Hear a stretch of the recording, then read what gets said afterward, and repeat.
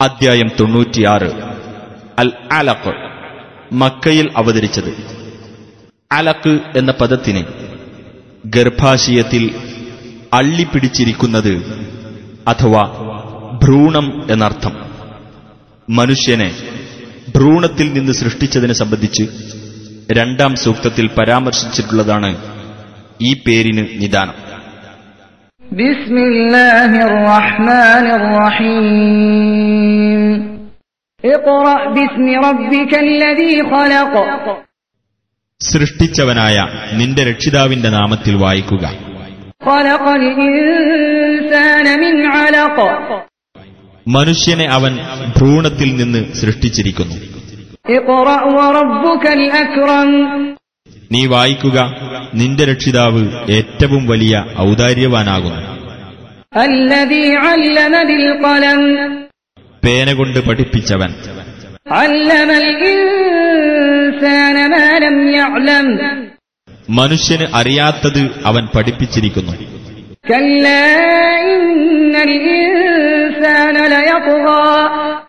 നിസ്സംശയം മനുഷ്യൻ ധിക്കാരിയായിത്തീരുന്നു. അർറആഹു ഇസ്തഗ്നാ. തന്നെ സ്വയം പര്യാപ്തനായി കണ്ടതിനാൽ. ഇന്ന ഇലാ റബ്ബിക റുജ്ആ. തീർച്ചയായും നിന്റെ രക്ഷിതാവിലേക്കാണ് മടക്കം. അറഅയ്തല്ലദീ യൻഹാ അബ്ദൻ ഇദാ സല്ലാ. വിലക്കുന്നവനെ നീ കണ്ടുവോ? ഒരു അടിയനെ അവൻ നമസ്കരിച്ചാൽ. അറഅയ്ത ഇൻ കാന അലൽ ഹുദാ. അദ്ദേഹം സന്മാർഗത്തിലാണെങ്കിൽ ആ വിലക്കുന്നവന്റെ അവസ്ഥ എന്തായിരിക്കുമെന്ന് നീ കണ്ടുവോ? ഔ അമറ ബിത്തഖ്വാ. അഥവാ അദ്ദേഹം സൂക്ഷ്മത കൈക്കൊള്ളാൻ കൽപ്പിച്ചിരിക്കുകയാണെങ്കിൽ. അറഅയ്ത ഇൻ കദ്ദബ വതവല്ലാ. ആ വിലക്കുന്നവൻ നിഷേധിച്ചു തള്ളുകയും തിരിഞ്ഞുകളയുകയും ചെയ്തിരിക്കുകയാണെങ്കിൽ അവന്റെ അവസ്ഥ എന്തായിരിക്കുമെന്ന് നീ കണ്ടുവോ? അലം യഅലം ബിഅന്നല്ലാഹ യറാ. അവൻ മനസ്സിലാക്കിയിട്ടില്ലേ അല്ലാഹു കാണുന്നുണ്ടെന്ന്? കല്ലാ ലഇൻ ലം യൻതഹി ലനസ്ഫഅൻ ബിന്നാസിയ. നിസ്സംശയം അവൻ വിരമിച്ചിട്ടില്ലെങ്കിൽ നാം ആ കുടുമ പിടിച്ചു വലിക്കുക തന്നെ ചെയ്യും. നാസിയത്തിൻ കാദിബത്തിൻ ഖാതിഅ.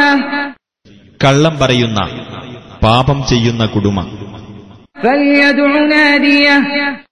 എന്നിട്ട് അവൻ അവന്റെ സഭയിലുള്ളവരെ വിളിച്ചുകൊള്ളട്ടെ. സനദ്ഉ സബാനിയ.